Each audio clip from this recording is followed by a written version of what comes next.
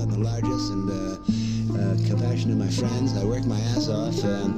But I knew that it's the job of a philosopher, particularly a Socratic philosopher who teaches young people, corrupts their minds by telling them to think for themselves. It's a hard job. Someone has to do it, badly paid. It can be dangerous to your health.